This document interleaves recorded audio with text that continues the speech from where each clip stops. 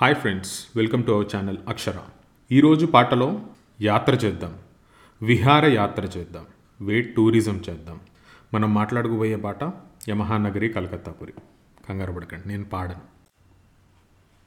కథానాయకుడికి కలకత్తాలో తెలుగు పాట పాడాల్సిన పరిస్థితి.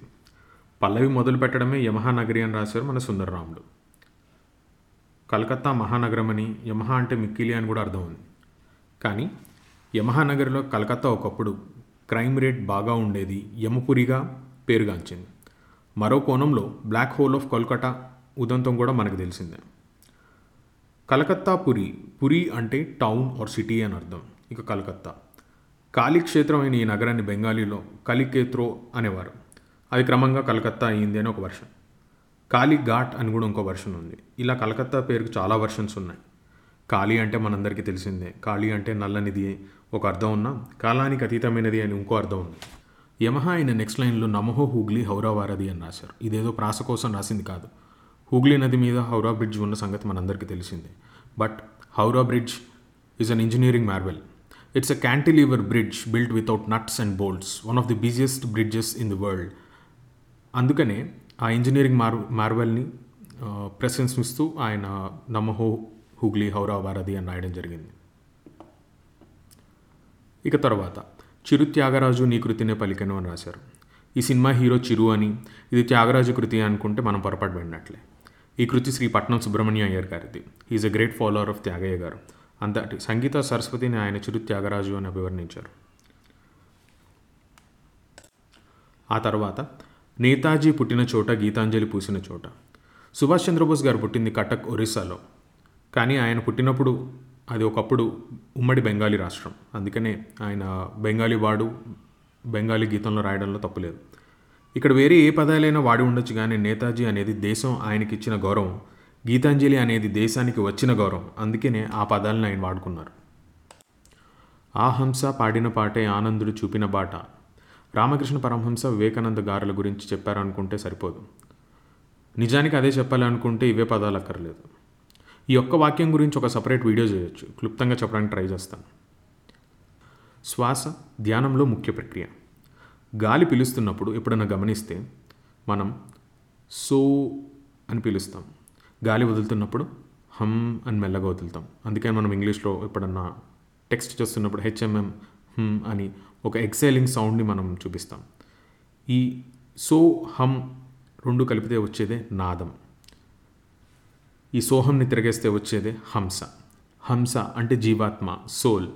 ఈ సోహం ప్రక్రియని సాధకుడు పూర్తిగా సాధన చేసినప్పుడు పరిపూర్ణ ఆనంద స్థితిని పొందగలుగుతాడు.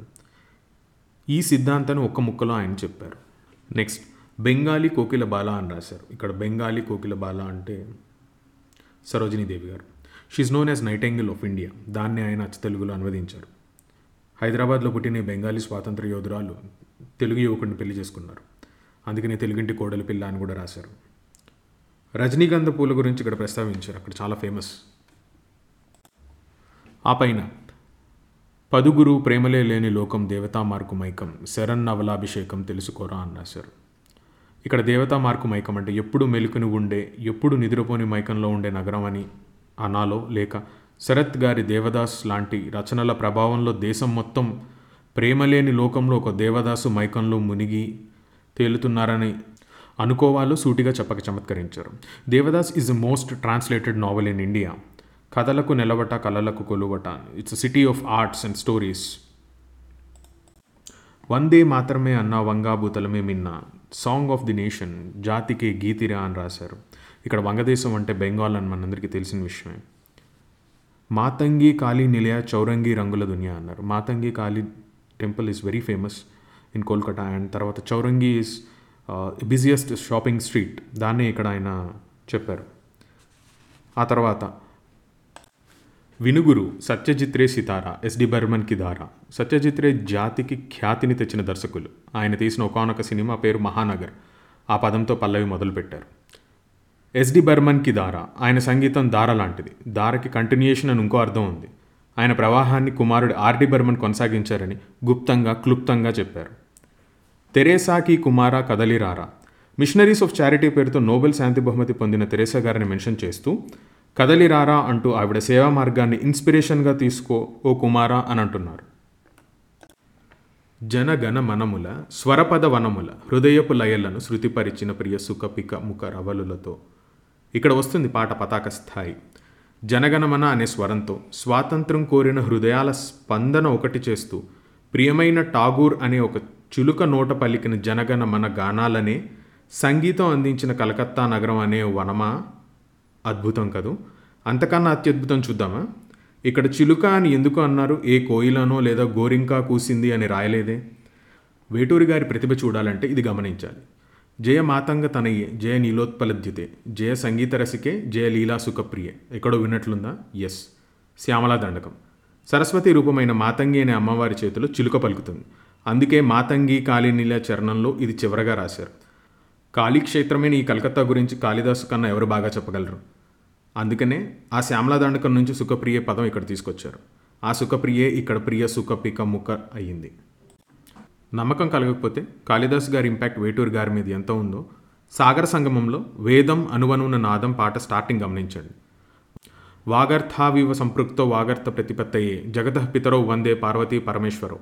రఘువంశంలో కాళిదాసు కళాప్రజ్ఞ. చివరగా ఈ పాట అద్భుతంగా నిలిచిపోవడానికి కారణం సాహిత్యం. మంచి సాహిత్యం లేని పాట సుగంధం లేని పువ్వు లాంటిది. అలంకారానికే కానీ ఆస్వాదించడానికి పనికిరాదు. అలాంటి పూలతో తెలుగు సాహిత్య వనం నిండిపోకుండా 10 కాలాలు నిలిచే సుగంధాల పూల గుట్టలు పూయించిన తోటమాలి మన వేటూరి. ఆయనకు మన నమస్సుమాంజలి. మళ్ళీ కలుద్దాం ఫ్రెండ్స్. Thank you.